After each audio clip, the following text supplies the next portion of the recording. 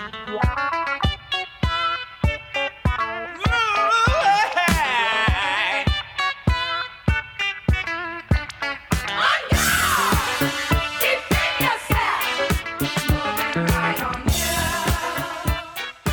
everybody, how's it going? This is Hub, and welcome back to another episode of Tighten Up the Defense, a podcast that would likely benefit from a tagline. As I believe I just mentioned, my name's Hub, and I hope you're having a fine whenever the heck it is you end up listening to this. Me? Oh, I'm doing okay. You may not have noticed this, and God bless you if you haven't, but lately I've been having trouble coming up with things to talk about in these little intros. I think part of the problem is that ever since I noticed a few months ago that Corey seems to freeze up when I ask him, how's it going?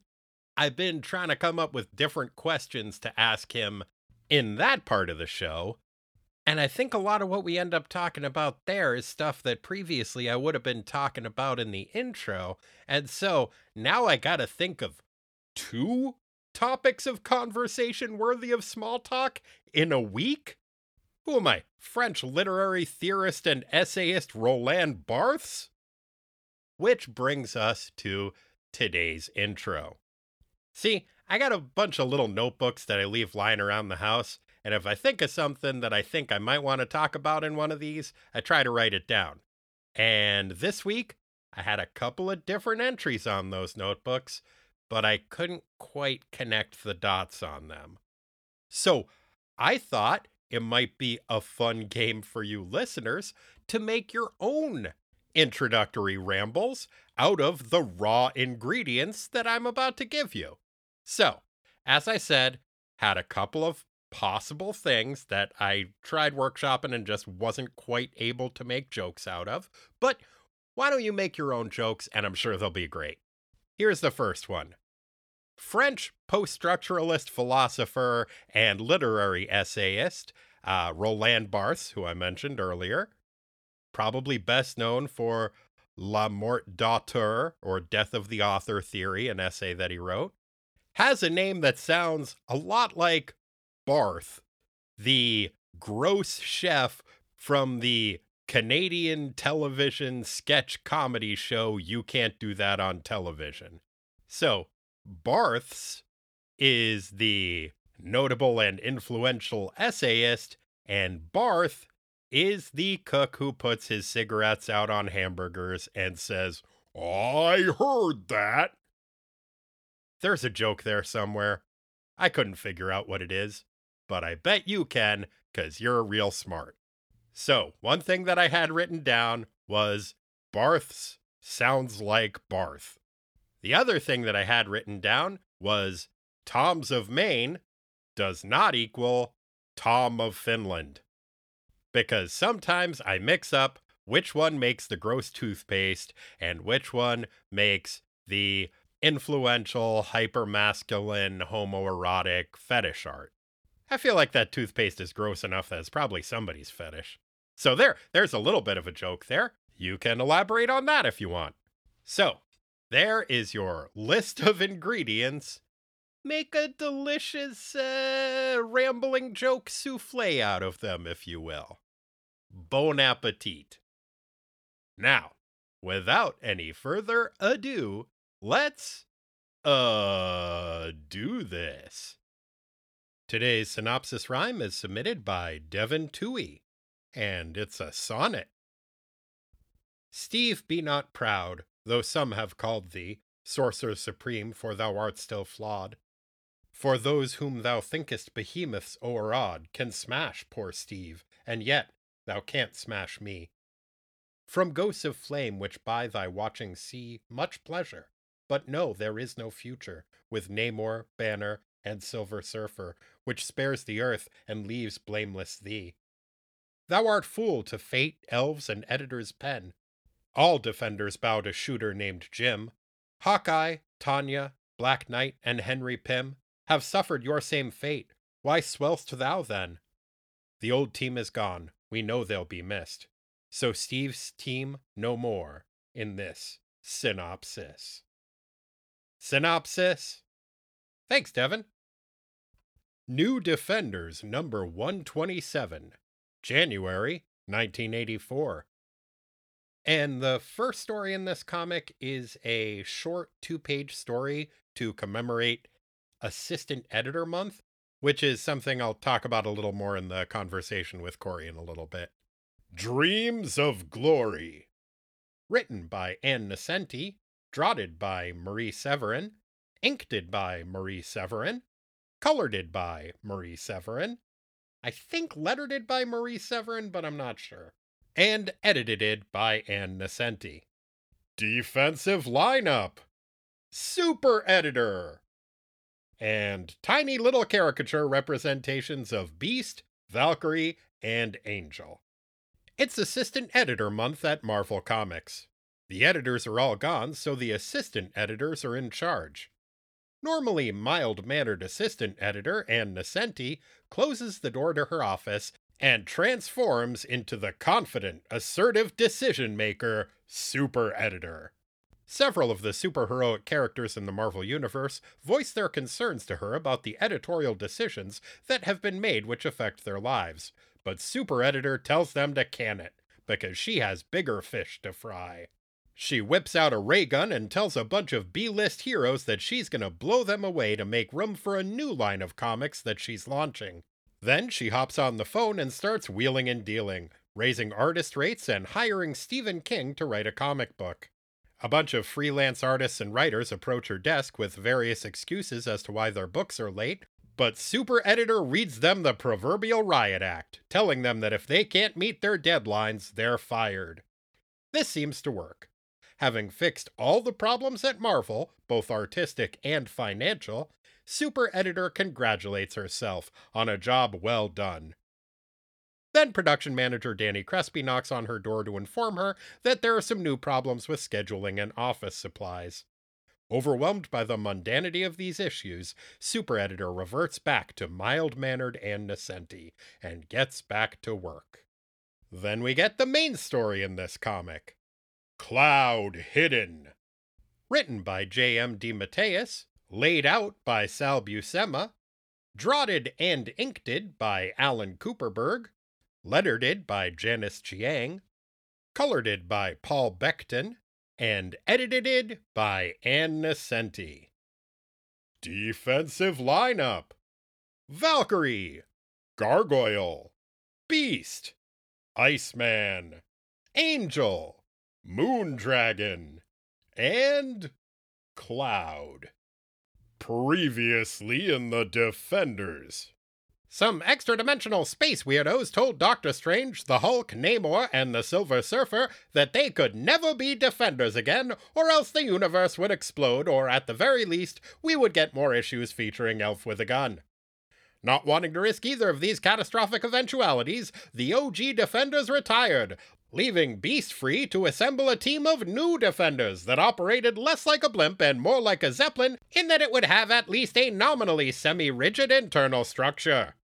During an early unsuccessful recruiting drive, the gang ran afoul of a clandestine cadre of crumbums called the Secret Empire. These secretive scumbags were a rogue sect of fascists once helmed by President Richard Nixon. Their anonymous new leader sent a trio of superpowered women, respectively named Cloud, Seraph, and Harridan, to kidnap the android hero, the Vision. The youngest of these malefactors, Cloud, a 17-year-old who could turn herself into a cloud, expressed some concerns about this purported malfeasance, and did her best to mitigate the damage caused by the senior member of her cohort. Due in part to this dissension, the new Defenders managed to thwart the abduction and turned the would-be robo-nappers over to the authorities. Hooray! Or not so hooray, because within weeks the Secret Empire's agents within the government managed to free the tempestuous triad and return them to the clutches of their evil overlords. Gadzooks! Is Cloud's conflicted conscience a sign that her criminal career has run its course? Will the new leader of the Secret Empire prove to be as evil as his presidential predecessor? And will Super Editor Ann Nocenti really get Stephen King to write a Marvel comic book? Stay tuned to find out. Okay, so, yup.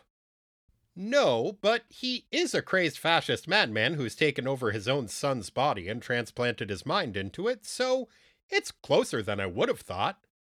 And sort of.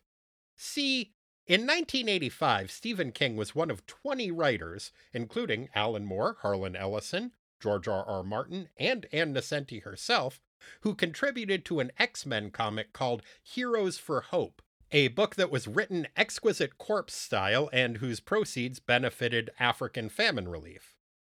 And Ann Nocenti was co-editor of that book. So, like I said, sort of. Stephen King did also write an adaptation of Lawnmower Man for Marvel, which Walt Simonson illustrated in 1981, but that was before Nocenti was working there, so kind of irrelevant, but I do still want to read that comic. I think it was in an issue of Bizarre Adventure or something like that. Hi there, editing as I go hub here in the present. I just took a second to look it up, and it is Bizarre Adventures number 29. Back to you, present hub. Cloud stumbles disoriented through an unspecified rural landscape. She's wearing her customary outfit, 2 wisps of vapor that barely cover her breasts and jungular region. Exhausted, the scantily clad superteen stumbles and falls to the ground. As she does so, 2 giant gold robots appear and attack her. Oh no! Cloud rallies herself. Transforming into a huge storm cloud, she blasts the 2 robots with bolts of lightning and flies off. The robots are momentarily stunned by this surprise flurry of offense, but they soon regain themselves and resume their pursuit. Meanwhile, in suburban Long Island, Iceman, Beast, Angel, and Angel's rad girlfriend Candy Southern, who is, I believe, making her first appearance in the pages of The Defenders, are having dinner at the home of Willie and Madeline Drake, Iceman's parents. The Drakes' respective temperaments are like lines of longitude. They are all over the map. At first, they're in a great mood, because they're under the impression that their son Bobby is retired from superheroing and is going to be an accountant. Then Warren mentions that as a superhero, he has helped save the world on numerous occasions. Which is especially impressive seeing as Warren's only superpower is the ability to flap his pretty wings. Rather than congratulate Warren on how good at flapping he must be, Mr. Drake is like, "You probably almost got killed, you stupid idiot!" "Sorry, Warren. I just miss the days when your teacher used to routinely brainwash us into thinking you were never in any danger whatsoever and weren't mutants. I always liked that guy. Is he still alive?" Angel's like, "This week? I think he's dead, but it's hard to keep track. He might just be in space having sex with his alien bird girlfriend." Mr. Drake is like, "Yeah, that sounds about right. Fucking X-Men." Bobby decides this is as good a time as any to inform his parents that he has unretired from superheroics and is now a member of the New Defenders. The Drakes take this news about as well as you'd expect. Mrs. Drake passes out, while Willie Drake dumps hot coffee all over his crotch. Hooray! If you've listened to the Iceman episode we did a couple weeks ago, you'll get why Mr. Drake potentially scalding his genitals elicits this reaction from me. If you haven't, go listen to it. Sarah Sentry's on that episode, and she's a goddamn delight. Meanwhile, in the fancy replica castle in the Virginia Smokies that the Secret Empire uses as their home base, the anonymous leader known only as Number 1 decides that now is as good a time as any to stop being anonymous and dramatically reveal his secret identity. Standing from his nondescript office chair, the heretofore incognito mastermind whips off his purple robe and is like, "My foolish enemies have no idea that their nemesis is none other than Professor Power." Oh no, not the Professor Power! Also, who the fuck is Professor Power?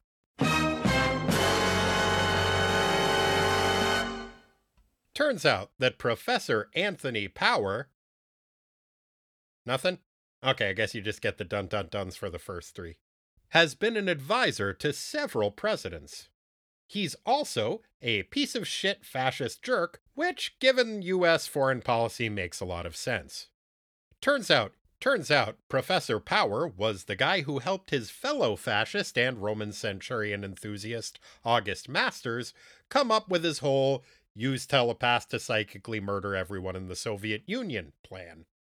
A little while ago, Professor Power ran afoul of the X-Men and Spider-Man, which led to a kerfuffle, following which Power jammed his brain into the body of his son, who had been traumatized during his service in the Vietnam War.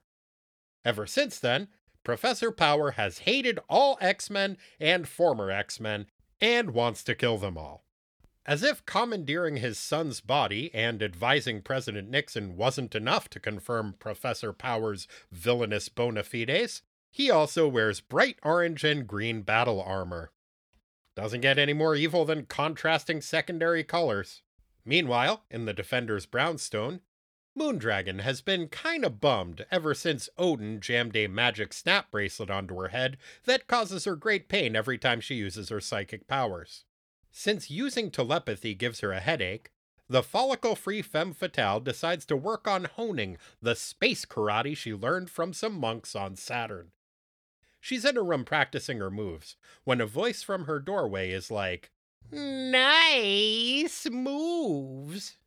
It turns out that Gargoyle and Valkyrie have been silently watching her workout for quite some time. Moondragon is like, "What?" As in, what the fuck do you think you're doing intruding on my privacy? Gargoyle assumes that she means, "What?" As in, "What did you say?" I'm sorry, Gargoyle, but I didn't hear your totally appropriate comment about the workout I was doing alone in my room. Would you please repeat it? He responds, "Oh, I said nice moves. Because I saw your moves and I thought that they were nice." Moondragon is like, "Get the fuck out of my room and leave me alone." Valkyrie is like, "Well, you left your door open, so we figured you were actively seeking an audience and some feedback on your activities." Moondragon slams the door and is like, "I was not." Val and Isaac go downstairs. Gargoyle is like, "What's her problem?" Val is like, "Well, Odin jammed a magic snap bracelet on her head to keep her from taking over the world, and forced her to move in with us. I think it's making her testy. Although deep down, I can sense that she's a pretty cool lady." Gargoyle is like, "Well, when I first joined the team, I remember Patsy was a little salty with me about how I tried to sell her soul to demons and condemn her to eternal damnation in exchange for economic incentives for my beloved hometown. But I forgave her for being a little rude to me about that. Seems like Moondragon should learn to be magnanimous like I was." Upstairs, Moondragon is trying to calm down by meditating, when she senses a strange presence approaching. Suddenly, her window shatters and the room is filled with a thick vapor. Valkyrie and Gargoyle hear the commotion and bust into the room. Val is like, "I'm sorry to intrude on your privacy again, but we thought that—" "Oh, are you just hotboxing your room? My bad." Gargoyle is like, "Nothing doing, Val. That doesn't smell like strong Jamaican incense. It smells like supervillain. It's that cloud lady who tried to robo-nap our buddy the Vision.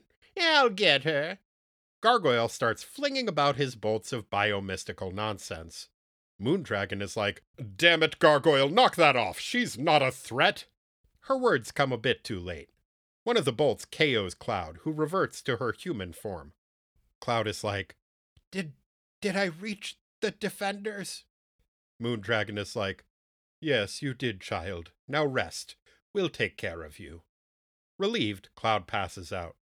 Gargoyle is like, "But she's one of the baddies. That's why Azazder's so good." Moondragon is like, "Isaac, if I want your opinion, I'll... Actually, wanting your opinion is a hypothetical situation I'm unprepared for. I'm not sure what I would do. extensive therapy, I'd imagine. Fortunately, the situation we currently find ourselves in is the significantly more common scenario in which I do not want your opinion. Cloud is confused and traumatized, but means us no harm. We'll let her rest and question her when she's recovered. Val and Gargoyle aren't totally convinced, but decide to go along with Moondragon's plan. Gargoyle is like, "Fine, we'll play it your way, but I'd suggest you ladies use this time to hide any robots you might have lying around." As Cloud convalesces, the rest of the gang is heading home after a tense rest of the evening at the Drake residence. They were only allowed to leave after Bobby promised his parents that while he was crime fighting, he would still be attending accounting school part-time, a compromise which neither side seemed entirely pleased with. As Candy drives, Warren and Bobby have identical thought bubbles about the fact that they are both horny for Moondragon. Creepy. I mean, I get it, but creepy. Beast is like, "Hey, when we get home, do you guys want to watch the Gumby videotapes that I just got?" Bobby is like, "Yeah, I want to watch Gumby. Slow-paced, sad, weird, creepy children's shows are my jam." Warren is like, "You guys should act grown-up like me. Stop doing things that you think are fun and start pretending you're a businessman who earned his vast wealth and didn't just inherit it." Bobby is like, "But we didn't inherit vast wealth." Warren is like, "That's the spirit." The conversation is interrupted when Beast spots two giant golden robots flying overhead, making a beeline for the Defender's brownstone. The three heroes leap from the car and tell Candy to take care of Beast's puppy Sassafras and meet them later at Warren's penthouse. As they leave, Candy is like, "All you guys need to grow the fuck up. Maybe I do too." Back at the brownstone, Cloud has finally woken up. Gargoyle is like, "So, sorry about hitting you with my nonsense bolts and all that, but you did try to steal a robot friend." Cloud is like, No, I get it. I used to be one of the bad guys, but now I don't like the bad guys, and since they hate you, I figured you could be my new friends." Valkyrie is like, "Yes, that makes sense. So, what's your deal?" Cloud is like, "I don't totally know what my deal is, and what I do know about what my deal is, I don't want to tell you. But part of my deal is that I'm really scared of the Secret Empire, and I want you to help me." Moondragon is like, "And help you we shall, you poor dear. I saw some of your thoughts and can tell that the Secret Empire put you through a lot of messed up shit. Don't worry, they can't hurt you now. I'll protect you." Gargoyle thinks to himself, I guess Val was right about Moondragon after all. Deep down, she's an all right lady. Maybe I'll try saying nice to her again later." Val thinks to herself, "I don't know why, but Moondragon being nice to this kid kinda creeps me the fuck out." Before Valkyrie gets a chance to explore these concerns any further, Iceman, Beast, Angel, and two giant gold robots crash through the wall. One of the robots smacks the shit out of Bobby. Moondragon tries to zap it with a brain blast, but her headband kicks in and gives her a migraine. Val is like, "Ooh, Moondragon may be an asshole, but she's our asshole. Come on, gang." The gang does some teamwork stuff and manages to dismantle the two robots. "Hooray!" Everybody is like, "Hooray!" Well, almost everyone. Cloud is still looking pretty freaked out. Beast is like, "Hey, mostly naked teen, why aren't you saying hooray like the rest of us?" Cloud is like, "Because those robots always hunt in groups of 5. Oh. Valkyrie is like, "It seems like that's the sort of thing you might have informed us about before." Val doesn't get the chance to finish her sentence, because 3 more robots Kool-Aid Man through the wall and instantly knock out Iceman, Angel, Val, and Moondragon. Gargoyle and Beast last a little bit longer, but not much. Gargoyle is like, "You robotic ne'er-do-wells had better..." But unless he was going to end his ultimatum with the phrase, "Shoot me with a laser and punch me in the back," the robots do not comply. Beast tries to sass his android adversaries, but the mechanical menaces punch him through the wall mid-sass. Cloud turns herself into vapors and tries to escape, but the robots have prepared for this eventuality. One of them zaps her unconscious with a blast of electricity, and another shoots a ray out of its forehead that renders the adolescent corporeal again. The final robot scoops up Cloud's body, and the 3 robotic reprobates head back to deliver their quarry to Professor Power. In the minutes that follow, the defeated and demoralized defenders struggle to regain first consciousness and then their bearings, yet again asking themselves the age-old question, what happened? To be continued.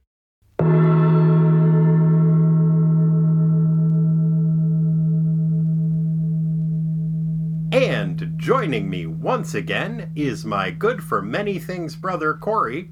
Corey? Yes? Describe your perfect hangover day. Not unlike today. I get to sleep in until I'm ready to get out of bed. I don't have any heavy responsibilities, but I do have something that I should do, probably, so otherwise I might just sit around feeling, not great.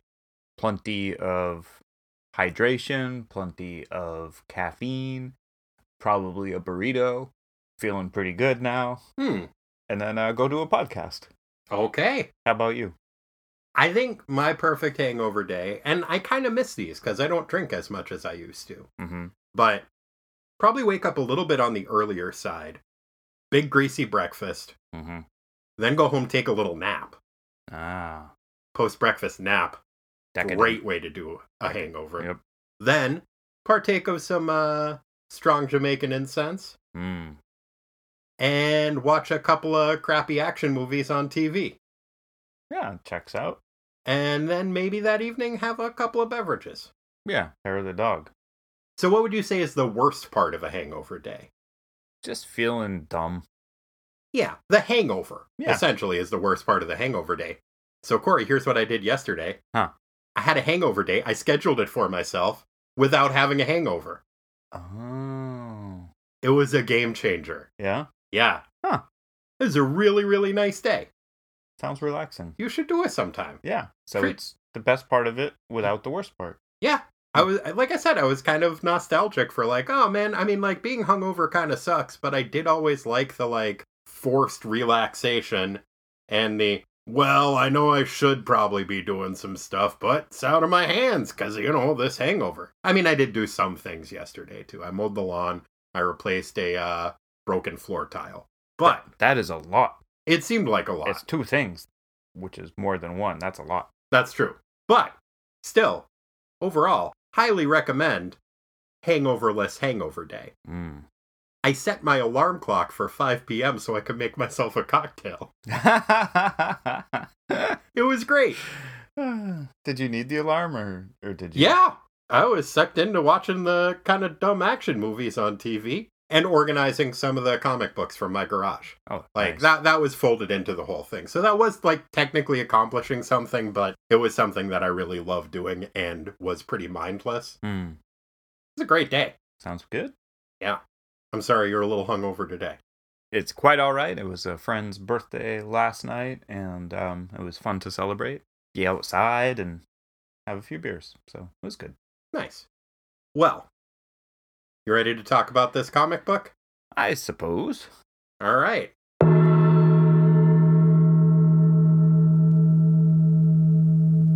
Corey, what did you think of this comic book? So, I think in the last episode that we recorded, you had mentioned that this was the assistant editor's issue, and I should be prepared for some weirdness. And there was an amusing, couple pages of pre-story stuff that was cute, that we'll talk about. The comic itself didn't... I mean, we've read so many weird comics. This one did not stand out as such. No, and I think I maybe oversold it to you, because I hadn't reread it, and I was looking at the cover, and it promises that it's going to be a weird one. It's got that little stamp in the corner that says, "Beware, it's Assistant Editors Month. Don't say we didn't warn you." And then the other one, that's where the UPC code would be, that says, "Warning, surgeons have generally determined that Assistant Editors Month is dangerous to your health." And so it seems like it's going to be a pretty wacky issue. And we start off with a really fun, in my opinion, 2-page assistant editor almost comic strip. Mm-hmm. Like it's a Mad Magazine style thing. And I actually loved that. I thought that was really fun. But it is segregated from the rest of the comic book. The rest of the comic book is, I mean, it's a little weird because it's a Defenders comic, but it's pretty standard superhero comic book fare about what we've come to expect from the Defenders and the New Defenders. And I thought it was a pretty decent story. Assistant Editors Month, this is the first one that they did this. It was a company-wide thing. I think every issue that came out this month had that little warning on it and was in some way a weirdo one-off issue. In this one, like I said, the short story at the beginning is kept separate from the rest of the book. In others, I think it would be just a kind of comic that has a goofier tone. And the conceit of Assistant Editors Month, and part of it is rooted in reality, is that once a year, all of the editors at Marvel take the month off to go to Comic-Con in San Diego. And so the assistant editors are left to put out their own issues. And so that was across the company, every January 1984 issue, or almost all of them, I haven't really checked it, but would have that. And this is something that they would do, I don't think every year, but they would do periodically at Marvel. And I think it's a fun conceit, which means that this issue is not edited by Carl Potts. It is edited by Ann Nocenti, and she wrote the opening story, which is illustrated by Marie Severin. What did you think of that opening story? It's called Dreams of Glory. Man, it was really interesting. I did wonder how much was tongue-in-cheek about the, I guess, contentious nature, potentially, of the relationship between the assistant staff and the regular staff of editors. It starts with them leaving and the assistant editors just basically being pretty happy, like these goofballs are taken off, and it is not like friendly the way it's depicted. It's fun and goofy, but I don't know, I couldn't really read between the lines if it was like haha, this is a joke that we're all sharing, or if it was like, you know, we really don't like our bosses. I think it's kind of nebulous, and probably each assistant editor felt differently depending on who their full-time editor was. I don't know what the relationship between any of them was, but there is a sense that maybe they are given license to poke a little bit of fun at their bosses in this issue, and the extent to which they were eager to take advantage of that opportunity and how much of it is kidding on the square is kind of up for grabs. I did want to talk about the creative team on that story a little bit. I love Ann Nocenti. She's been the assistant editor on the Defenders for a little while now. Not that long, I think about a year, which is when she first started at Marvel. And she is that rare hire at Marvel who did not come into it as a big fan of superhero comics who always wanted to work there. She never read superhero comics growing up and wasn't particularly into them. And I think that made her better at her job in a lot of ways, both as an editor and later as a writer. She wrote the first run on Daredevil that I ever read as it was coming out. I read the Daredevil Born Again series, the trade paperback of that, as it came out. It was one of the first trade paperbacks that Marvel put out. I was about 10 years old. And I read that and I really liked it. And then I was like, well, now I want to read more Daredevil comics. And she was the writer on Daredevil at the time and did some really interesting, really fun, really thoughtful stuff with that character. She also created the characters Mojo and Longshot for the X-Men, which really speaks to what her background was, which was in media studies. And so she did some really cool, really interesting stuff with that and incorporated stuff that she was reading by Noam Chomsky into comics and stuff in a way that I think is really useful and really cool, and you don't get a ton of when you have superhero comics fans making superhero comics. Their reference material is generally coming from other superhero comics, and so it can get, best case scenario, a little bit redundant. Worst case scenario, you get copies of copies, and you lose something with that. So I really like Ann Nocenti's work. I think she does a great job as both an editor. She was the editor of the X-Men line from, I think, 84 to about 88, which was a really interesting period for that team. And I love her stuff as a writer, too. The art is by Marie Severin. Have we ever talked about Marie Severin on this show? I don't think we have. I had to look up the Wikipedia page about her, and I did read that. She's great. Yeah. I love all of her work, and I don't want to belittle what she did accomplish because I think she did some amazing things. It always makes me a little bit sad when I think of how much more she is capable of and the opportunities that she wasn't given. She started off as a colorist at EC Comics and was the colorist on Mad Magazine before it was Mad Magazine, back when it was Mad Comic Book. They changed to a magazine format to avoid having to go through the Comics Code censorship that was the self-censorship that comic book publishers were putting themselves through. She is an amazing colorist. She does a great job as a colorist, and that is how she worked the majority of her career. But she is also an amazing penciler, an amazing inker, a great writer, a great comedic writer specifically. She can work in any genre. She does some of my favorite Hulk covers that have been on Marvel Comics. And she is great at Mad Magazine style illustrations, and it kills me that she was never given the opportunity to do illustrations for Mad Magazine. She should have been one of the first illustrators working on it. She was working alongside those people and was capable of doing as good or better work than guys like her brother John Severin, who was one of the original Mad Magazine artists, or Harvey Kurtzman, or Mort Drucker, or any of those guys. I think the 2-page comic in this holds up to those standards really well, and Marvel did a Mad knockoff called Crazy in the 70s, and she did a lot of work on that, and it was all great. I sometimes think of her as the Doug Flutie of illustrators, because even she couldn't believe what she had done? No, I think she could believe what she had done. I don't think she suffered for lack of self-confidence. But Doug Flutie was a quarterback who, when I was growing up, was my favorite quarterback. He was shorter than most quarterbacks, and so he didn't get starting roles very often. Now, his career was, in my mind, made remarkable by the fact that he was mostly a backup quarterback. And then it kept happening. The starting quarterback would be injured or out for the season. He would go in, would do a great job, would take them to the playoffs, would win a bunch of games. And then at the end of the season, they'd be like, yeah, but you're short, so you can't be a starting quarterback. Back to the bench. And I feel like that's what happened with Marie Severin. She would get these opportunities, and she would knock them fucking out of the park every single time. Everything that she was asked to do, she did amazingly well. And she never got ongoing pencils assignments on any book, which is ridiculous, because she was so good at it. As I said, she was also very valuable to the company as a colorist. She was the head of the coloring department until 1972, when she decided she wanted to do more pencils and inks and be more available to do that kind of work. But even from that point on, she still did a lot of coloring for the company, and she was great at it. But I love her pencils. I love her inks. I wish she had gotten the opportunity to do more of it. She did a great little run on Doctor Strange. She did a lot of great covers for the company. She did the first 2 issues of Beware the Claws of the Cat, which I love. Great illustrator, and one that I really wish had gotten more opportunities, because everything she did so goddamn well.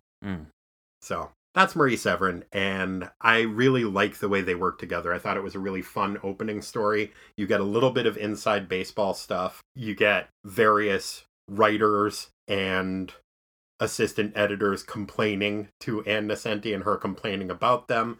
You get hints at... So, okay, one of the things that's going on here is when she takes on the role of super editor, she gets a ray gun and she shoots holes in a bunch of characters that I guess are getting canceled or something. But she says, I'm cleaning up the dead wood and starting a whole new line. I don't know that that is a reference to what Jim Shooter was trying to do at that point, but around this time, for Marvel's 25th anniversary, Jim Shooter did propose and was really pushing to kill off all the main characters and restart the line with a new universe. And that ended up getting shifted slightly and definitely, as an idea, downsized into, okay, we'll also start this thing called the new universe and do that with new characters. But that was something that he had been pushing to do, was kill off existing characters and replace them with new characters and do just a full line reboot. which they never ended up doing, but there was some push to do that at the time, and I don't know if that's a reference to that or not. What would be the argument for doing that? Were their sales dipping or something, and it's like a radical kind of reboot thing? Or I think there was both some creative push to do that, just in terms of, well, our continuity is getting a little bit complicated at this point. The timeline doesn't make sense anymore. This would have been around the same time as, or a little bit before, DC was pushing to do the Crisis on Infinite Earths, where you do like clean slate.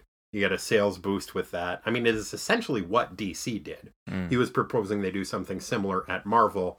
Marvel's numbers were a little bit better at the time, but I think whenever you have a massive shift, you do get some attending publicity and a bump in sales from it. But it is also a big risk because you risk alienating your current readership. I think one of the reasons they didn't go through with it was because people were trying to sell the company at the time. And so they didn't want to have any really major shifts in it. But Makes yeah. sense. So I liked that little like behind the scenes nods to things that might be happening. It was fun to speculate about that. I liked seeing Ann Nesenti on the phone with Stephen King. Yeah. And the characters in the Marvel universe, and like having Valkyrie complain about, I don't want to share a book with Beast anymore. He's fucking annoying. Uh-huh. Seeing the assistant editor of the book mirror some of my concerns about the book was validating. And yeah, overall, I thought it was a really fun story. I do kind of wish that it had been an issue that was more tied into the Assistant Editor's Month theme, whatever that is, and maybe like a whole one-off weird issue. But I also get you are exactly one issue into the New Defenders relaunch of the book at this time. You don't necessarily want to derail that immediately. So I get it, but I did enjoy that story a lot. Yeah, and then the story itself, once you get into it, there's not really a ton that happens, right? So Iceman tells his parents he's going to superhero. Mm-hmm. Cloud shows up and seeks refuge, and then we get a little more insight into the Secret Empire. Mm-hmm. And then the Secret Empire robots beat everybody up and kidnap Cloud. Pretty much.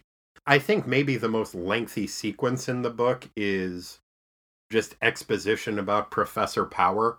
And I got to admit, I kind of glazed over reading that. That was some dense fucking exposition about a character we haven't really seen before.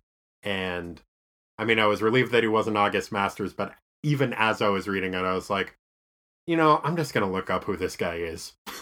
There was some weird stuff in there. So I feel like it's probably a more common thing for the child to want to become like the parent. Mm-hmm. And what was weird about this one was, so his kid's mind is shattered from the horrors of war, and him being a dick about his kid's mind being shattered by the horrors of war. Yeah, they kind of gloss over that, and so his solution is, I'm just gonna put my mind in my kid's body, yeah, and put on a super suit, yeah, get rid of my kid's mind altogether, and yeah, like. There's something so inherently creepy about this idea of like stealing your own kid's youth so you can go avenge them, supposedly. Oh, it's super creepy. And Professor Power is a goddamn creep. I mean, his backstory is basically he is a slightly less evil Henry Kissinger. I mean, he's a supervillain, so he's pretty evil, but I go into any situation with the assumption that everybody is less evil than Henry Kissinger. It's like, damn it, America, you are not living up to your divine providence. I'm really disappointed. We gotta fix this. We gotta bomb more people. He was apparently either August Masters' boss or his co-conspirator about the whole let's kill everybody in Russia plan. Mm-hmm. He was involved with that whole telepathy nonsense that led to Overmindy's existence. Real prick. And advisor to presidents. A very rapid pivot, though, from that stuff to now I just hate the X-Men. Or ex-members of the X-Men. Well, I mean, the X-Men are the reason why he is in his son's body. Like, basically, his son was having a bad time mentally. And was like, hey, Dad, can I get some treatment? Can I please see a therapist? And he's like, no, shut up. We'll do this a different way. I'm going to kidnap Professor X and make him fix your mind immediately. And then I'll use him to kill everybody in Russia. And Professor X was like, nah, I ain't doing that. Mm-hmm. And that led to the whole situation in some way. Man, that's some twisted super bad guy logic right there. Right? Yeah. Like, oh, you're not gonna do what I asked you to do, kidnapped person? Now I hate you so bad. Oh, totally. What yeah. a jerk. I swear revenge on you for getting kidnapped. By me. Yeah. I will say one thing I do like about Professor Power is he does embody some of my favorite villainous tropes. First of all, Romans. Yeah, Roman centurion fetish. Uh-huh. Second of all, complementary color uniform. Mm-hmm. He's got orange and green going. I think the only hero who makes that work is Aquaman, and whether he makes it work is arguable. But like those two things, and my favorite naming convention for a character, which is unusual last name and honorific. Like Doctor Strange, Doctor Doom, Professor Power. These are all people who just happen to have that last name. Mm-hmm. I think that's pretty fucking great. Yeah, it is a good one. Professor Power. Nice alliteration. Not quite as good as Doctor Strange, but if you were going to have any like noun or adjective / honorific combo for a name, what would you go with? Oh, man. I never really paused to ponder that before. Okay, let's take it one piece at a time. What do you want to go with for your honorific? You got Doctor, Professor, Captain. Those seem to be the main ones. I mean, you could go Sergeant or Lieutenant, but those seem a little bit too military specific. Right. I think the ones you're probably mainly looking at are Doctor, Professor, Captain. Of those three, which one are you taking? Yeah, probably not Captain. I mean, we also glossed over any of the potentially religious sounding ones like Reverend or... Yeah. Whatever. There aren't too many of those, though. Mister. You could be Mister, too. Could be Pope. I mean, there was a character named Battle Pope for a while, but... Battle Pope? Yeah, that was by the guy that did The Walking Dead, Robert Kirkman. But it was specifically a parody type thing. Okay. I like... Mister's not bad, actually. Mister's not bad. I though, am leaning towards Professor because I kind of like the idea of being professorial. Yeah. Okay, so you got Professor. Uh-huh. I think I'm going to go with... Gosh. I'm torn between Doctor and Mister. I think maybe just Mister.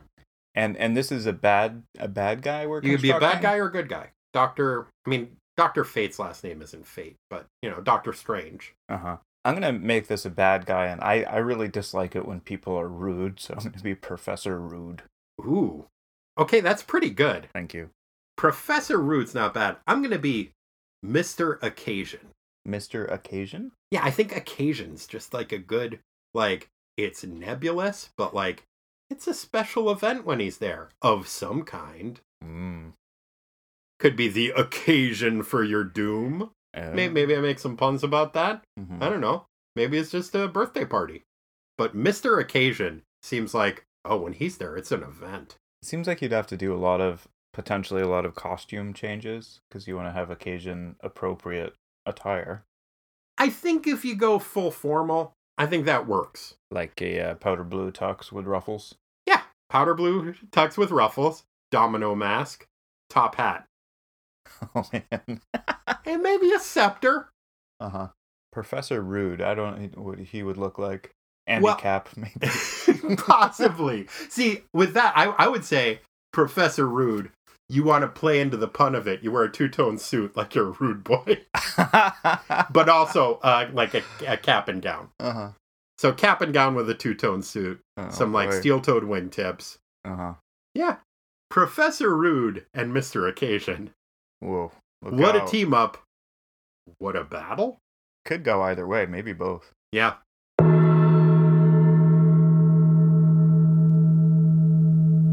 There is a scene in this where Moondragon is practicing her kung fu moves in her bedroom, and Gargoyle and Valkyrie walk by, and Gargoyle is such a fucking schmuck. Nice moves.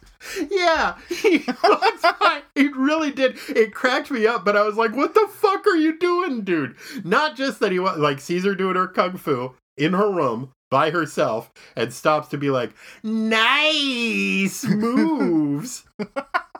And she's like, what the fuck is wrong with you? And he's like, no, I was just walking by and I saw you doing karate and I thought that your moves were nice. So I said, nice moves. He doubles down on it. He does. He's like, what are you saying? It's like, I was saying those moves are nice. Yeah, that was such an odd choice. Like, why are you drawing that word out? So are you making fun of Moondragon? Is that why she's mad at you? I don't know what he's doing. Are you being a creep? It's hard to tell. My suspicion is that he is just like an 85-year-old man playing with youth slang. And it's just like, this is the word the kids use. But he is so sure that that's the word the kids use and the way that they say it, that he's just like, oh, you don't appreciate that. You must not have heard me right. I was saying a young, cool thing. Nice! Mm-hmm. And then he feels so like, I can't believe she didn't like it when I said nice when watching her do karate in her swimsuit. What's wrong with that lady? I was at a work meeting thing years and years ago, and one like very higher up person who was an older person used the term throwing shade.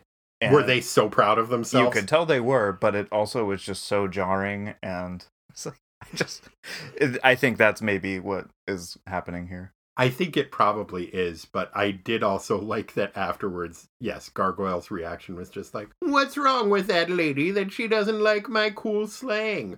I remember when I first joined the team, people were for some reason not super accepting of me right away.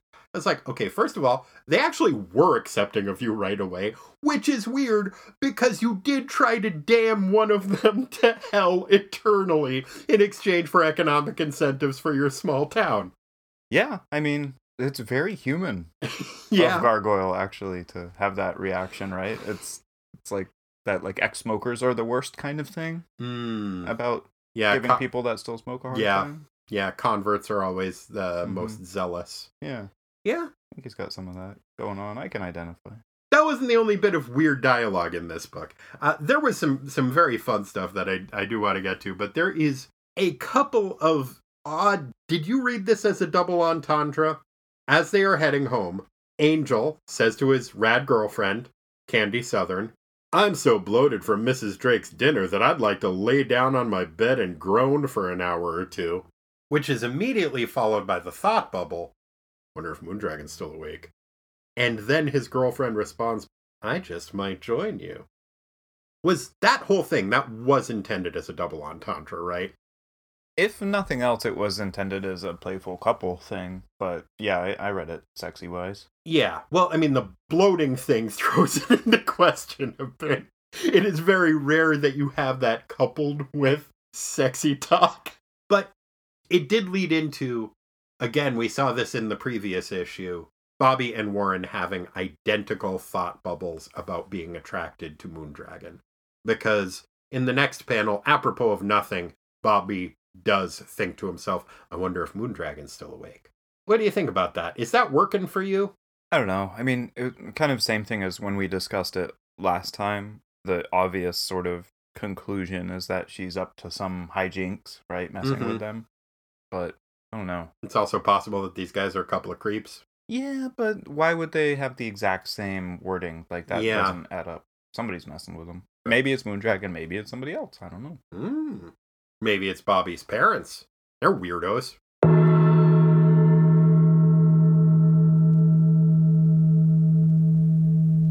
What did you think of Bobby's parents? You know, I came out of that feeling kind of bad for him. We got a stressed out, passed out mom and a burnt crotched coffee poured dad. See, the thing is, you didn't listen to the Sarah Century episode that you were gone for, did you? No, not yet. Okay. We talked about Bobby's parents a lot in that because they come up a lot. And it is difficult for me to feel much sympathy for them, seeing the ways that they are portrayed later on in comic books. They are shown as being very bigoted, very disapproving of their son, both as a superhero and a mutant, and later, when he comes out of the closet, as a gay man. They are very opposed to that and are clearly bigoted, not just against mutants, but against all kinds of people. And you don't so much see that here, but in both this and the Iceman miniseries, you see the seeds of it and you see where later creators were picking up on things that were placed in these. I don't think that is the intent that we're supposed to come across from this, but I will say they are immediately all over the map in terms of their emotions about this and really inconsistent with how they handle things. It honestly makes me wonder if there is some like residual Professor X shit going on, because they do mention, I think this is an odd reaction to have.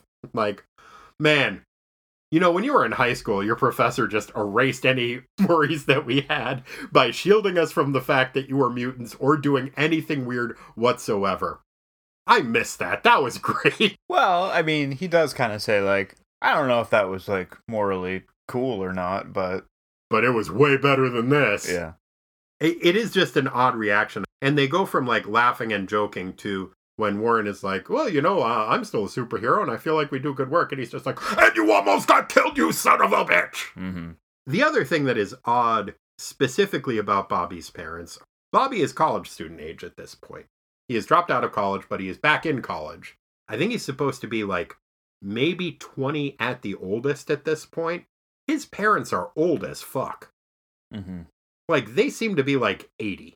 Yeah, no, they're definitely drawn. So they had him when they were like 60. It's pretty late. Seems like a weird situation. Yeah, it does.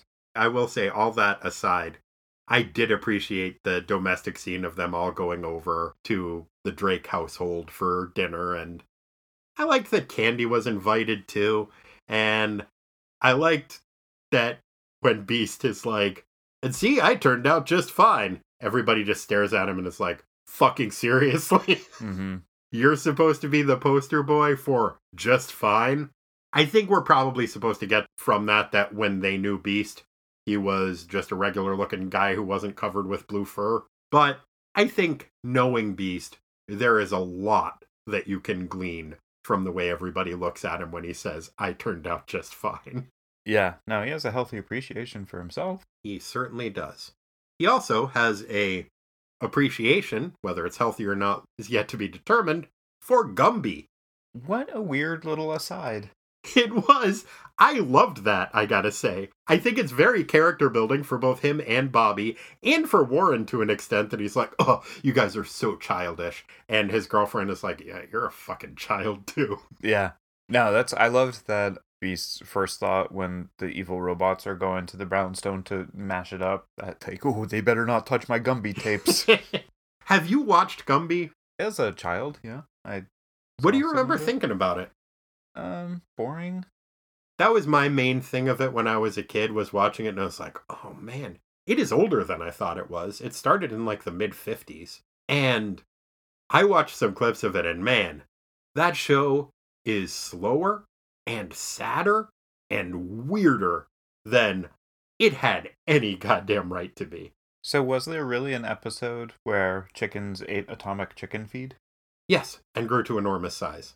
Oh, that's bizarre. I looked it up. That was an actual episode. Oh, shit.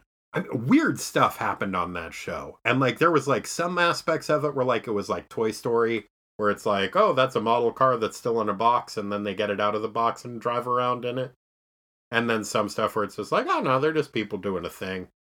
It's a weird fucking show. Kind of cool. His appreciation for it definitely confirms the fact that Beast is a fucking big old stoner. Oh, yeah. That he is that into it, and at that point. There was actually a resurgence in Gumby appreciation at around the time when this came out because of Eddie Murphy's Gumby impression on Saturday Night Live. It kind of sparked a renaissance for Gumby. They started replaying the show at that point, and that's why a few years later they did a reboot of it in '88. Wow, no shit. Yeah. Years ago, as a work thing, we were all gifted Gumby toys. Because the group we worked in was called Flex Services. That makes sense. They thought it would be cute. Yeah, it's a good toy. Yeah, a little Gumby in my cube for a while. I mean, it's nice that, like, the Gumby that you get is like, oh, this is Gumby. Like, it looks exactly like the character because the character is a toy. Mm-hmm. And, like, posable, pretty easy to do as far as articulation goes. Yep. Put some pipe cleaners over some clay. Pretty much. Good. Rubber, I guess, probably. Yeah. Yeah, I always kind of liked Gumby. Weird shit, though. Good to know.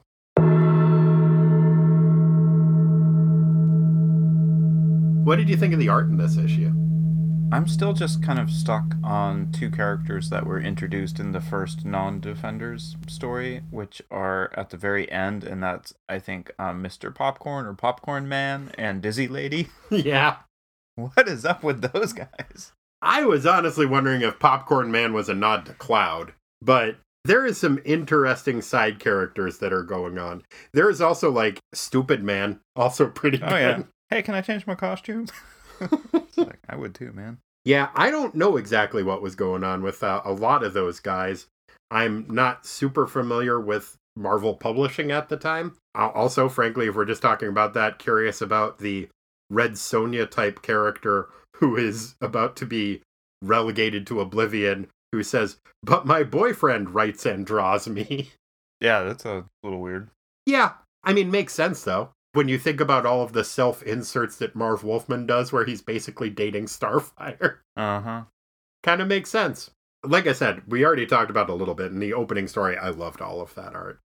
For the art in the regular issue, we see a familiar returning name. Sal Buscema does the layouts to this. Mm-hmm. And in my mind, he really evens out a lot of the rough edges that Alan Kuperberg's art has. Rough edges is maybe the wrong term because there are no rough edges in Paul Kuperberg's art. It's very rounded, very cartoony. But I think the Sal Buscema layouts ground it in a way, and it is much more readable. I had mentioned before that in addition to having like a Filmation cartoony style to it, it also had what I think of as a Filmation choppiness to it, where the action doesn't necessarily flow in an intuitive manner from one panel to the next. Mm-hmm. And that is gone here. In this, the layouts that Buscema did, they work in a way that makes sense to me that you don't need to think about. And you definitely still see Kuperberg's signature style in it, but it works for me much, much better in this context. Yeah, no, that's fair. I think the expressions on a lot of the faces were pretty well done. Mm-hmm. Beast looked a little different somehow than I'm used to him looking, though. A little bit, yeah. I think we got used to a pretty specific look for Beast under Don Perlin, and it is, if nothing else, very different under Alan Kuperberg. He looks still monstrous, but in a very different way. There are some scenes in which it is done much better than others. One of my favorite Beast scenes is the robot double take. I think is done really, really well. He is mid-sentence talking about like, oh, and then this is happening. Hey, look, flying robots. Goes back to his sentence and then does the very classic a second later, stops and it's like, wait a minute, flying robots? Yeah. It's really difficult to pull off a double take in comic book form, and they do a really nice job with that here. Yep, that one stood out to me as well. Moondragon is portrayed very interestingly in this issue. She is shown being very compassionate towards Cloud, I think uncharacteristically so, in a way that Valkyrie specifically calls out as being somewhat unsettling and given her bad vibes, how nice Moondragon is being. What did you make of that? Yeah, it was weird that, to me, she was getting bad vibes from it, but at the same time, it was such an abrupt, you know, I'm a big jerk, stop watching me do kung fu. Like, oh, poor Cloud. Like, I'm gonna give you a hug and be motherly. Or I mean, Cloud wasn't spying on her in her room while she exercised and going, nice! So there is Sounds that. creepy when we both say it, too. Yeah. The main thing I was struck by about Moondragon in this issue is it has come up before. I suspect it will continue to come up, but I am reaching a saturation point for my suspension of disbelief that she keeps forgetting she has the headband on. It is becoming a like Turbo Teen-like situation at this point, where in the cartoon Turbo Teen, he would continually seem to forget that whenever he got hot, he turned into a Trans Am. Mm-hmm. And so somebody would be like, hey, you want to eat some spicy chili peppers? And be like, sure, sounds great. Oh, fuck.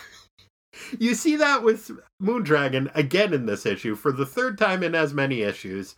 Maybe, honestly, probably for the fifth or sixth time in 3 issues.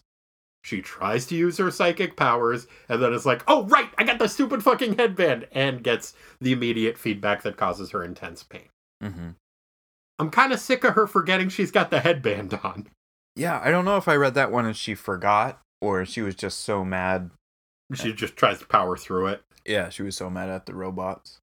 I can see that. I mean, how many times did we see Silver Surfer smack into the Earth's barrier like a fucking pigeon in a glass sliding door? Mm-hmm. All right, I'll cut her a little bit of slack with it. Thank you. Well, Corey, was there anything else you wanted to bring up before we get into the minutia? Let's see. Popcorn Man, Dizzy Lady. Nope, we're good. Okay. I think Dizzy Lady might have been a reference to Dazzler, maybe. Just, I don't know, from the sound of the name. Yeah, Tough to tell. I searched it, and the closest I got was Dizzy Dames, which is a really sexist comic from, I don't know when, 50s at some point. Yeah, sounds like it. It's about ladies that are really dumb. Yeah, no, I figured that out from context. Okay. Yeah. Yeah. I just saw a few of the covers and was like, oh, even the cover gives me the bad feels. Yeah. Rick, would you mind singing us into the minutia? We got minutia. It's not the biggest part, it's just minutia. Like Corey eating farts, we got minutia. Time to sweat the small stuff. Thanks, Rick. So, Corey, what category do you feel like starting off with? Let's talk about clothes. Let's go to sartorially speaking. Let's, because dang, there are a lot of clothes to talk about in this issue. Let's start with the opening story. The clothes that first struck me in this comic were the outfits worn by the freelance writers who gather around Super Editor and Nascenti's desk.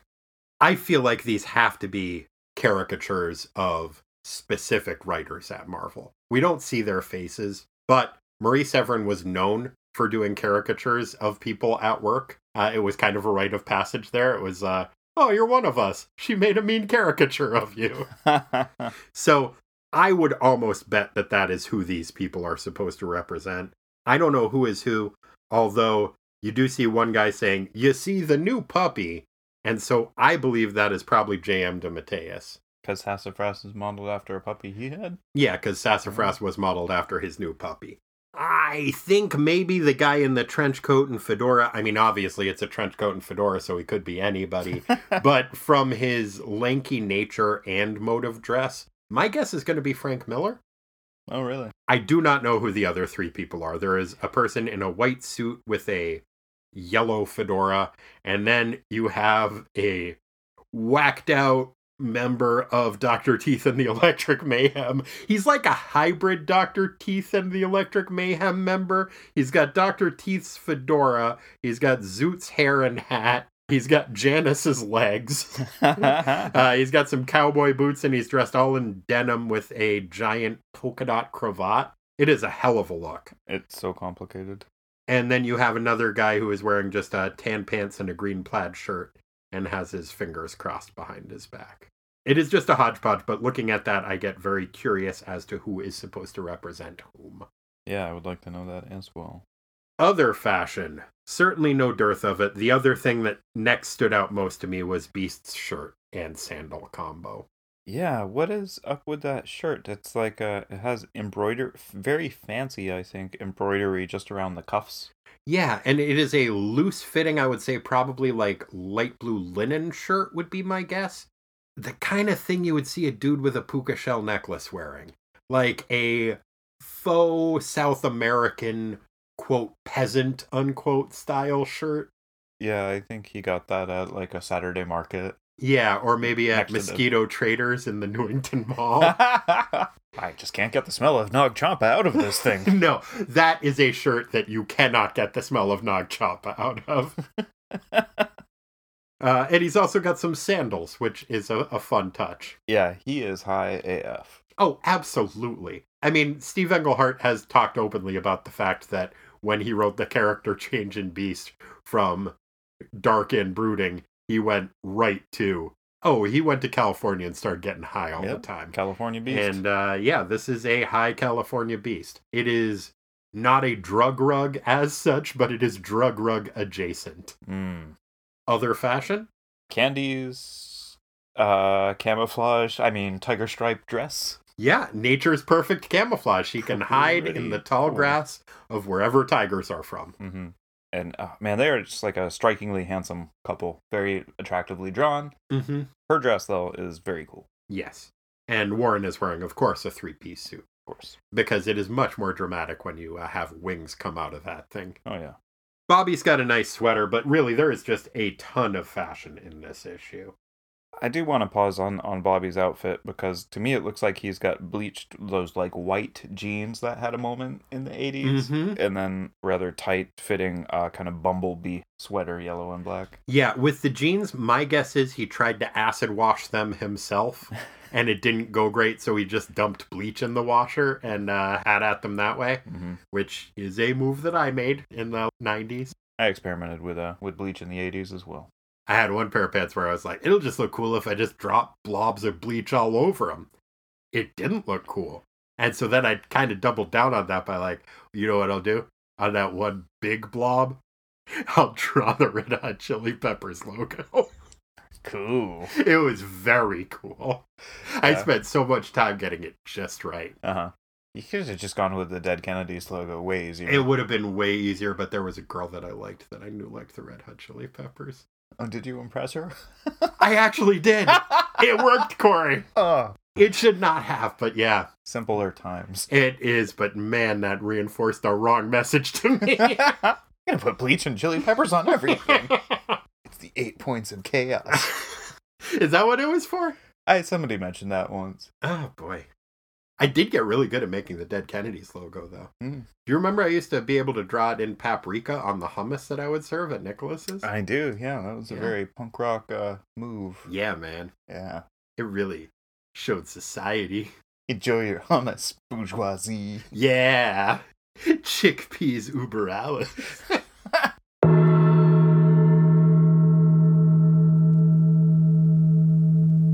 Corey, what was your favorite sound effect in this issue? I think my favorite sound effect was the sound of, I think it's Angel being backhanded by a robot, which is schmack. That is pretty good. I believe that was part of what I call the Ack trilogy, or perhaps the Bill the Cat cycle that we get on page 17, which is Robot backhands Moondragon with a thwack, Valkyrie slices Robot with a flack, and Angel hits Robot with a swack. Oh, no, so the one you had was separate. That was a thwack? No, I had a schmack. A schmack. Page 21. Okay, totally different. There were, I gotta say, a lot of great sound effects in this. That seems to be one area that Alan Cooperberg has really invested in, which makes sense because it works really well with a more cartoony style. Oh, schmeck with an E. Yeah. Schmeck. Yeah. Followed by a chuk of that was Beast. Beast being thrown Angel. through a wall. Mm-hmm. Man, just on that page, we also have a shaka and a which is the sound of a robot tractor beam. Mm-hmm. Yeah, you get a shaka of electricity followed by a I like of the tractor beam. I like the cute laser noise from their eyeball slits too. That makes a zee. Mm-hmm. Zee. We also have my two favorites, which are Gragaum. Gragaum? Gragaum. That is on page 15. It is on the big splash panel, the full page bursting through a wall thing. GRA-G space OOM exclamation point. Gragaum. Yeah, that's a good one. And we also have on the page opposite that a Shakakum. There's some great sound effects in this. There is. I like the cronk. Kronk is pretty good.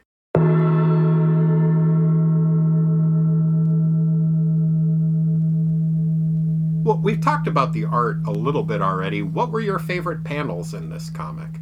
I love the panel where the bad guys are Kool-Aid Manning through the wall. That has that, not Crackoom, but Gragaum. The Gragaum. And it is dynamic and exciting, and the defenders look horrified, the robots look menacing. Pretty good. Yeah, no, that is one of my favorites as well. There is also, we talked about the robot double take that Beast has. That triptych of panels is up there for me as well. Mm-hmm. Just the expression is handled so well in that. But I think maybe my favorite is in the opening story, the initial debut of Ann Nocenti as super editor. It's just such a fun panel. You have her wearing her superhero outfit that has the big sunburst and the jompers as part of it with the big puffy. That's what those are called? Mm-hmm. Why is that a thing? I don't know. Those are dumb looking pants. It's horse people and directors. You'll have to ask them. But I think because she is a director, it makes sense for her to be wearing jumpers. Because, she's in charge of the situation. Mm. But, yeah, she's got a ray gun. It's very, like, Flash Gordon / cowgirl aviatrix look. Mm-hmm. But it's really badass. Her outfit is great. The transformation that comes over her, where she goes from being very meek to very assertive and confident. And the little caricatures of all of the Marvel characters and made-up people. You mentioned Popcorn Man and Dizzy Lady are there, but you also have little cartoons of Valkyrie and Thor and Beast and Angel and somebody named Stupid Man and some kind of a furry gnome and a person with 2 heads. And kind of a diss on Beast. He's got little, like, what I think of as like a stink line and some flies. Yeah, he's smelly. That's why Valkyrie's like, I don't want to be in a scene with him. He's a scene stealer, but also pretty smelly. Stanky. Yeah, it's just stanky. No thank you. Yep. That's what Val says all the time. Yep. I mean, she says it in like Elizabethan English sometimes, because that's sometimes her thing. Thou art so stanky, no thanky. By Odin's beard. Stanky, no thanky.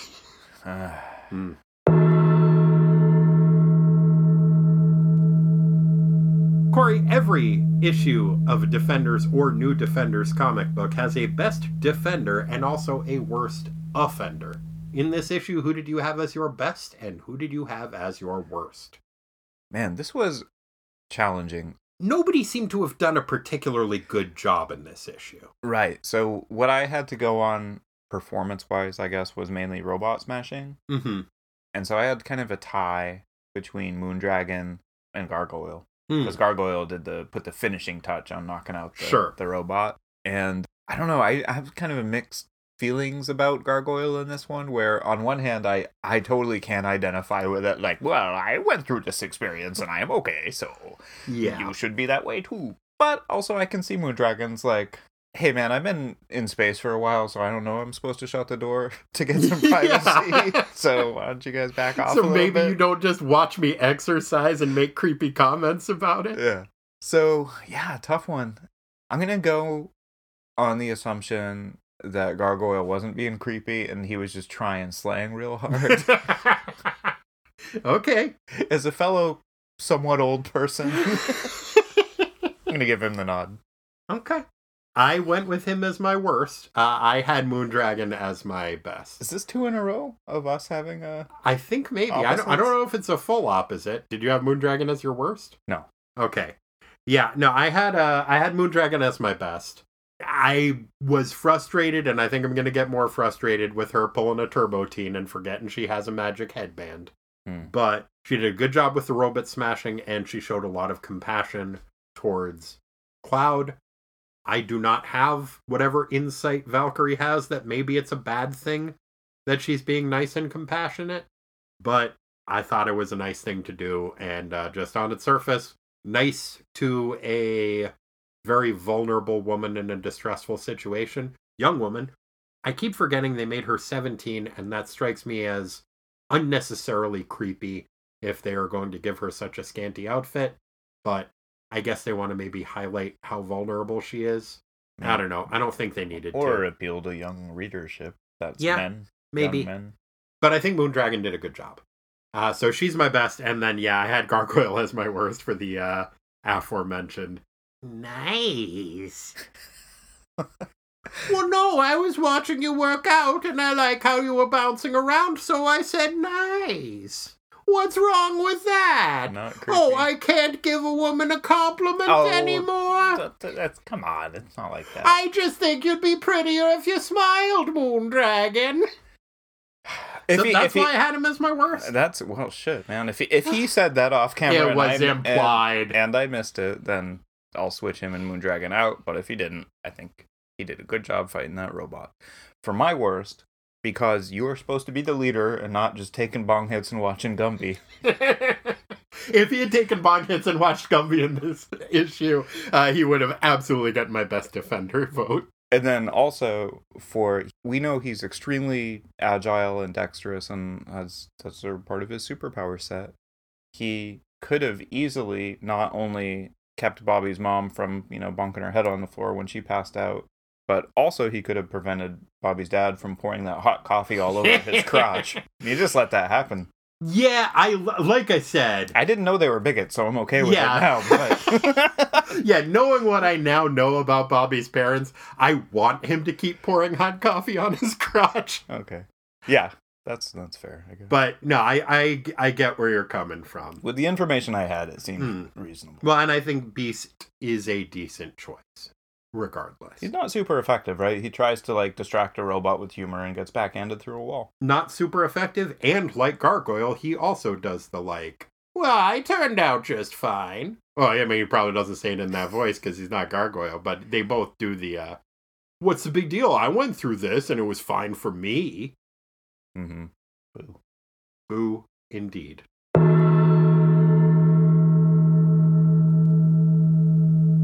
Corey, let's have ourselves a Battle of the Band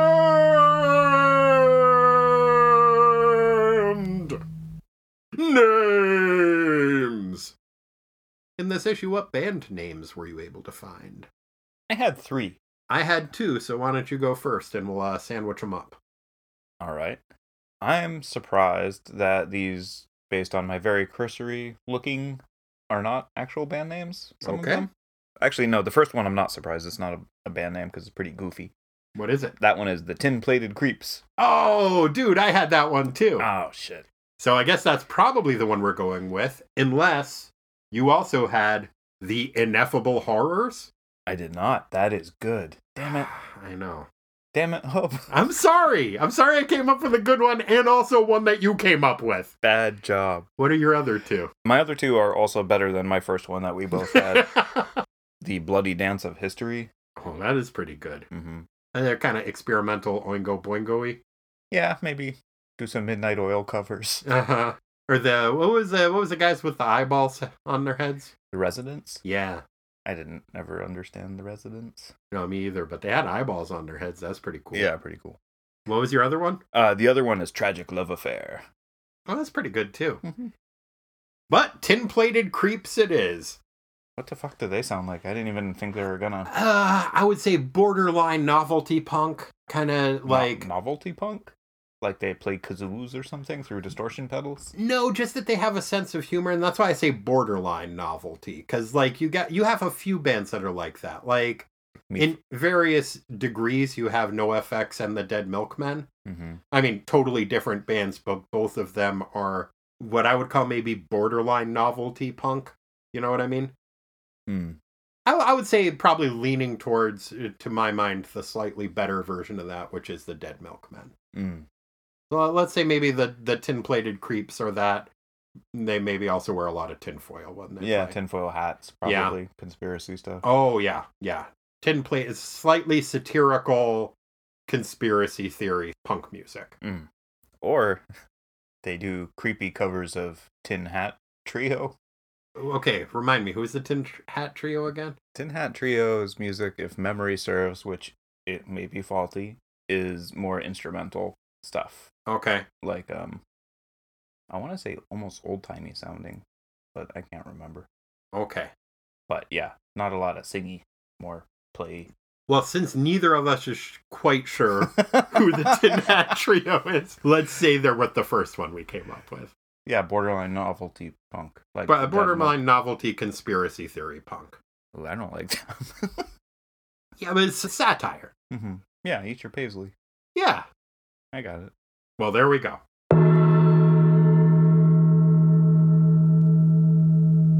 Corey, lot to choose from in this category, but what was your pie not made out of steel? What words did you like best?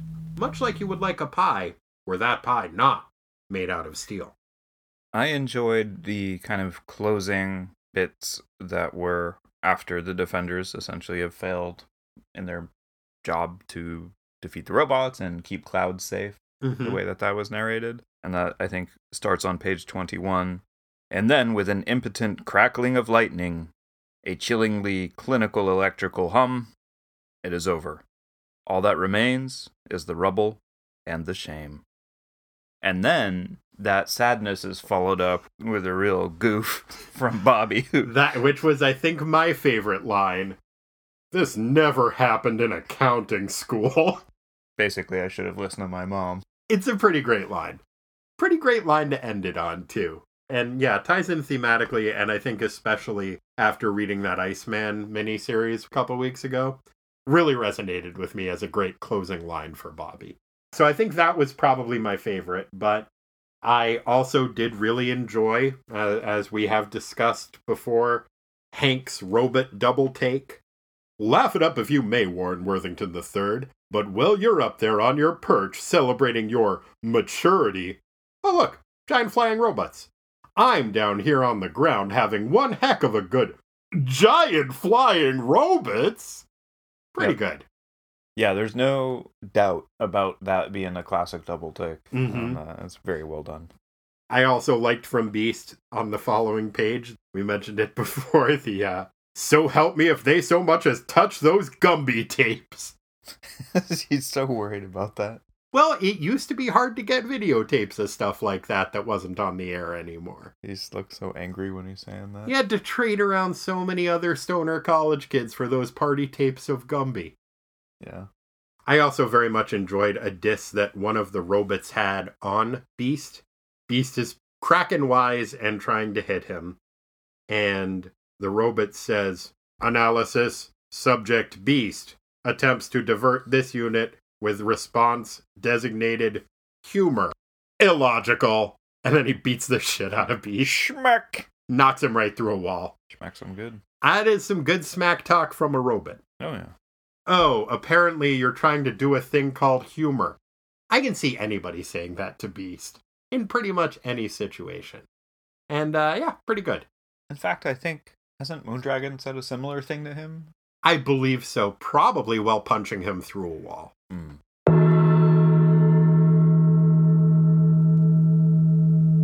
Well, Corey, he's not in this comic anymore, but I think we would both agree that the Hulk still rules.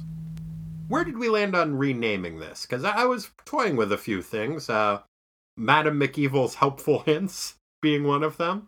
That being the former name that Moondragon went by, Madam McEvil. I kind of like the idea of her having a finishing school. Or we can just stick with the Hulk rules. What are your thoughts on that?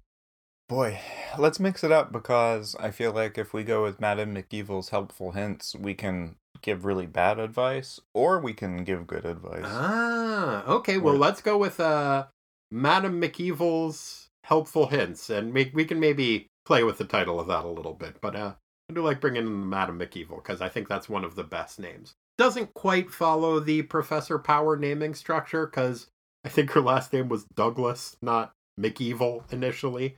So it was a fully assumed moniker, but still, pretty good name. Pretty good.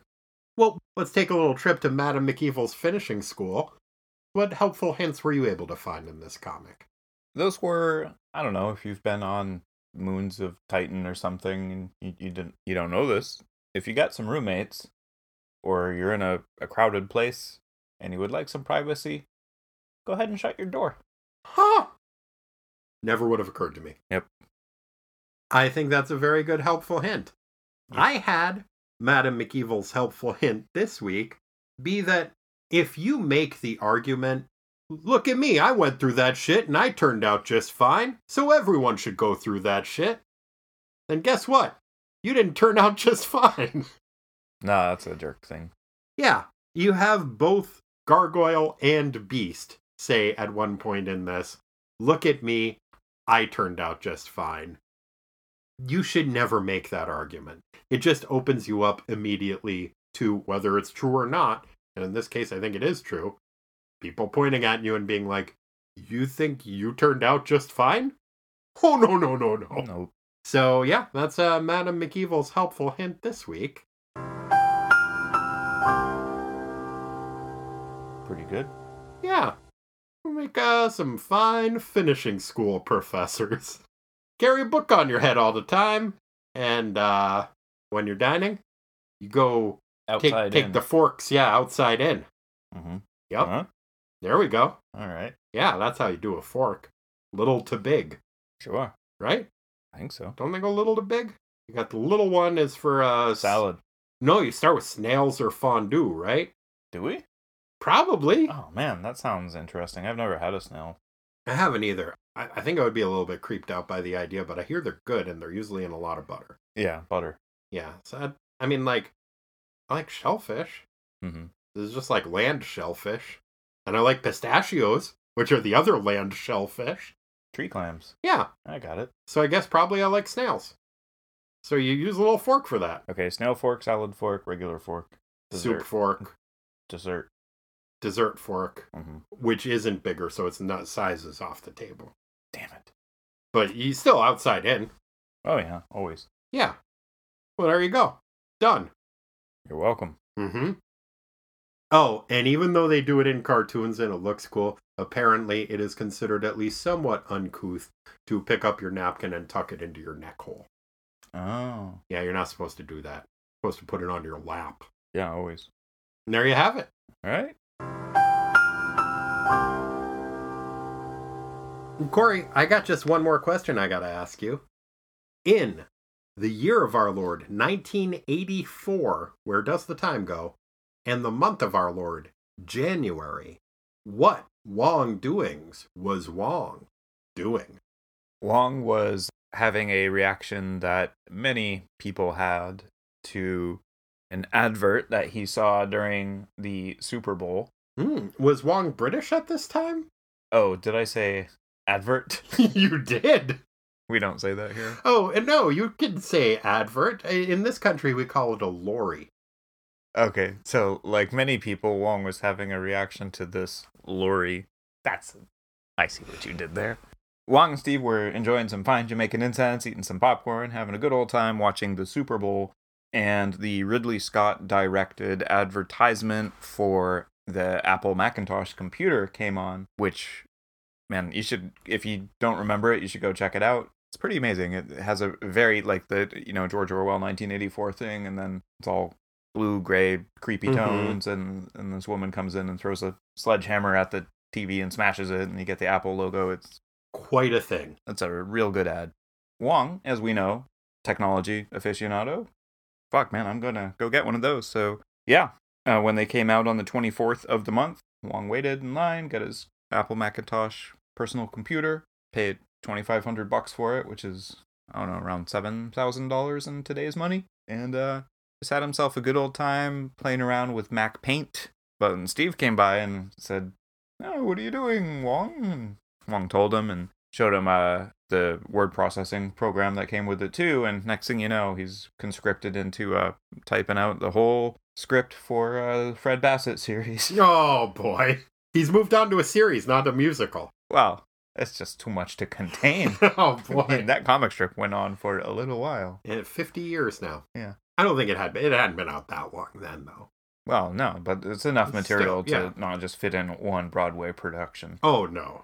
You're right. Episodic, ongoing series musical, like Cop Rock. Yep. That's the way to do it. Exactly. So, yeah, poor Wong staring into that little, I don't know, what was it, like a 9-inch screen, typing away in McWord or whatever it was called. Well, that may be one thing that Wong was doing, but it wasn't the only Wong doing that Wong was doing. And in fact, it wasn't the only one related in some way to that ad. You see, when Wong saw that TV ad, he was somewhat prepared for it, because going into the year 1984, he had reread George Orwell's 1984. And was pretty disturbed by it. It's a disturbing book. It's a great book, but a chilling one. Bummer. And so as he was reading it, he was in his room, reading his book. Steve wanders by and he's like, "Wong, you seem awfully quiet. What are you up to?" And Wong said through the door, "Reading 1984. Chilling." And Steve was like, "Oh, yes, very good, very good." Then Steve went downstairs, this is the early part of January, turned on the TV, and saw a Wendy's ad that featured one Clara Peller. That the Where's the Beef lady? Yes, famed for her catchphrase, "Where's the beef?" And Steve saw that, and it just freaked him out. He had a similar reaction that you did, Corey, where he was just very unsettled for reasons that he had difficulty articulating by this "Where's the beef" lady. He's like, "Oh, I need to chill out. Now, what was it that Wong recommended? He said that something 1984 is good for chilling. Oh, I need to chill out so bad." So he called up his local department store and said, "I need 1984 to help me chill." They sent over a copy of Van Halen's 1984, which had just come out the previous day, and worked a treat. He listened to that, and then he was like, "Oh, yes, Panama, yes, very good. Oh, Wong, this is delightful. We are on the same page." And they weren't on the same page, but for the rest of that month, when one of them would say, like, "Oh, 1984, chilling," and Wong would be like, "Yes, it was chilling." They would have a conversation that each of them felt good about, even though they were saying very different things. And that is the Wong doings that Wong was doing in January of 1984. Oh, see, these flame ghosts are hot for teacher. He's not British, Corey. Just his affectation. Oh, yes. "Yes, these flame ghosts are very hot for teacher." Oh, yes, very. Gonna watch this advert. Quite ribbled. Yes, they're hot for everything. They're flame ghosts. This Michael Anthony fellow seems to know what the business is. And that is the Wong doings that Wong and Steve were doing. Watching a Super Bowl ad, listening to Van Halen, and reading some Orwell. Not necessarily in that order. Pretty good. Pretty good. Corey, thanks for coming over and talking about this comic book with me. I had a nice time. You're welcome, and I had a nice time, too. Good. We'll be back next week to talk some New Titans. See what Raven's up to with her big-dicked pal. If you would like to get into touch with us, we can be reached at Tighten Up the Defense, P.O. Box 20311, Portland, Oregon 97294. Or, as this is the future, we can also be reached electronically. Can you imagine such a thing? At ttwasteland@gmail.com. We're also up on some places in the internet. Seek us out there. Or don't. It's up to you. But we can be found on, Twitter, Facebook, LinkedIn, nastylittleflameghost.com, Sea Captains Only. It's the internet. There are places in there. And hey, if you can't find us on the internet, there is one more place you can look. And that's deep inside your heart. We'll be in there. We always have been. Corey, what are you going to be doing in people's hearts this week? Man, good question. Might be enjoying another one of those fine, nutty, lemony Manhattans that you've concocted. Oh, thank you. Yeah. It's pretty good. And, helping you regrout the floor in their hearts. Aw, that's very kind of you. Remember to use a sealant when you do your regrouting. Otherwise, you're just going to be regrouting again within a fortnight. Oh, yeah? I'm Norm Abrams. I'm using some British words for some reason. Nobody knows for sure why. But I took a lorry here. Oh, stop it. Okay. Trying to help, man. I appreciate that. Now I got Norm Abrams in a lorry. What the heck? There's worse times than Norm Abrams in a lorry. Yeah. Norm Abrams, charming man. Oh, I'm sure. You a Norm Abrams guy or a Bob Vila guy? That's not a zero-sum game. Well, okay, but is there one of them that you prefer to the other? Or you just like them as a team? Well, it's different stuff, but I mean, if I got a carpentry problem to solve, I'm going to go with the lead carpenter, Norm Abrams. Yeah, it's a good call. Thank you. What about you? You Team Vila, Team Abrams? No, I'm Norm Abrams all the way. All right. Yeah. A couple of Norms here. Yep, lead carpenter. What are you doing in people's hearts other than watching this old house? I think mainly watching this old house. Maybe I'll schedule myself another hangover day, but this time with hangover. And for that, you know what? I'm gonna watch this past one. I watched the new Predator movie, Prey. Pretty darn good. I really enjoyed that. So maybe this next time I'll watch Predator 2 which I've never actually seen. But it's got Danny Glover and Gary Busey in it fighting the Predator. Ugh. To Busey. Danny Glover seems like a pretty cool guy. Yeah, he's probably fine. Yeah. He had to put up with Mel Gibson. He's probably and Gary Busey. Oh my gosh. And a Predator. If you'd like to help support the show, you can check out our Patreon at patreon.com/ttwasteland. If you do and you make a donation, you get access to a whole bunch of bonus stuff. There is the podcast What the Duck, a podcast most foul, but with a W, 'cause he's a duck. That's the full name of the show. Another episode of that went up just about a week ago. So there's a bunch of that up there. There are also a whole bunch of video reviews of classic comic books. I've also been posting videos about the excavation of the comic collection I inherited recently. So, bunch of fun stuff up there for you to check out. That is all there as a thank you for supporting the show and making it possible for us to keep doing the show. So, thank you for that. Corey, if people would like to support the show in a non-financial way, can that even be done? And if it can, how would you suggest that they go about doing that? You could send your thoughts to us at the mailing address that you mentioned. Sure. That's always nice. I mean, it's nice, yeah. I wouldn't say it necessarily supports the show, but it makes us feel supported. So in that sense, yes, it does. It morally supports the show.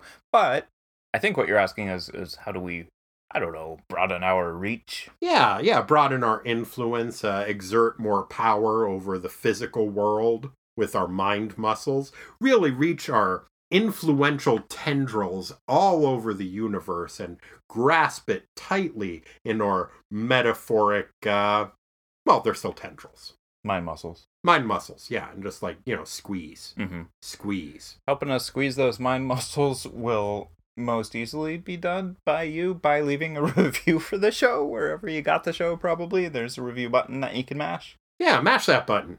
Yep. Just smash the fuck out of it. Use a hammer like in that 1984 video for Macintoshes. Exactly. No, don't use a hammer. Use your finger. Well, metaphorical mind muscle hammer. Yeah. Use your metaphorical mind hammer. Yeah, get those tendrils. Gotta get those tendrils. 5 stars. So you could just do that. And then the other thing you could do is kind of the same thing as leaving a review, but to just do it with talking to people. Yeah, like just leave an oral review with whoever you run into. Like a jellyfish. Who also, keeping the theme going, jellyfish got tendrils. Probably, right? Is that what those things are called? I don't know. They got those little floaty bits. So you use your metaphoric floaty bits. You just drift around, and anything that you bump into, a jellyfish will try to eat. But anything that anything that you bump into, don't sting and try to eat.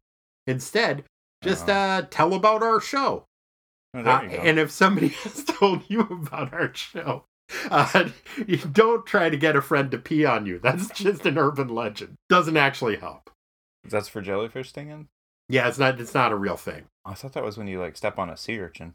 Wait, you tried that? You peed on your foot and it didn't help?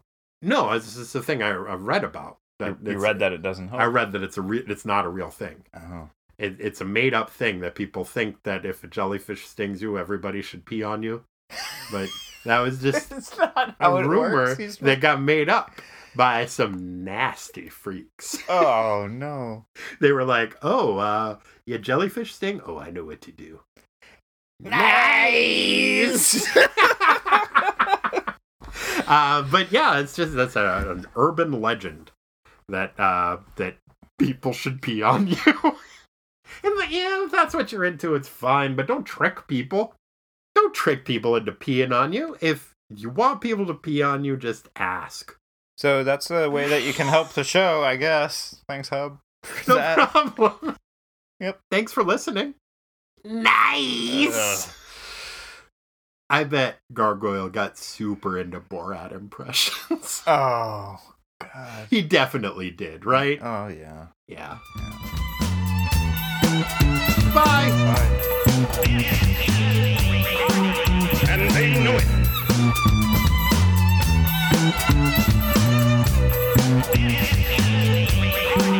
And they know it.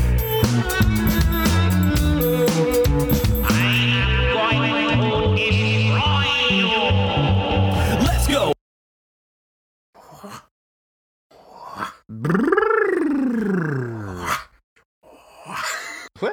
you doing? I don't know. I can't do your whole little thing. So I'm doing my own like tiger breathing. What is tiger breathing? Well, it's like you pretend that you're a tiger that is trying to crush a melon in your enormous paws.